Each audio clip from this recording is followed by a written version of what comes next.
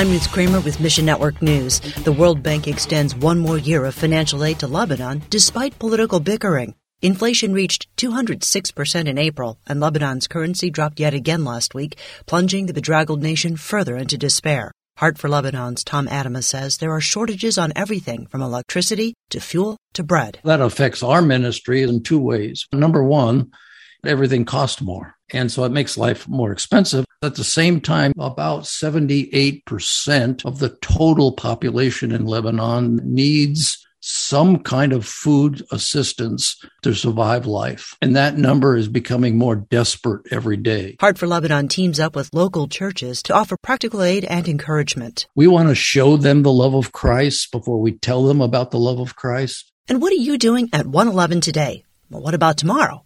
The Alliance for the Unreached is inviting you to set aside a few minutes to pray for the unreached at 111 for the next 33 days. The challenge begins on the International Day for the Unreached, Pentecost Sunday, June 5th. Marv Newell is the executive director of the Alliance, and he says, we're hoping that people will stop and pray for an unreached people group or for unreached people in general. And, there's tools that they can use to do that.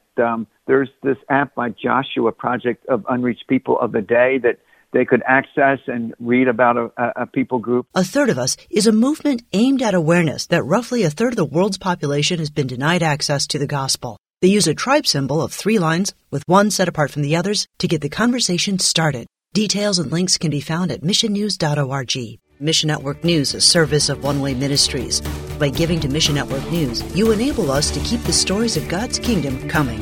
And together, the Great Commission happens. Look for links at missionnews.org. I'm Ruth Kramer.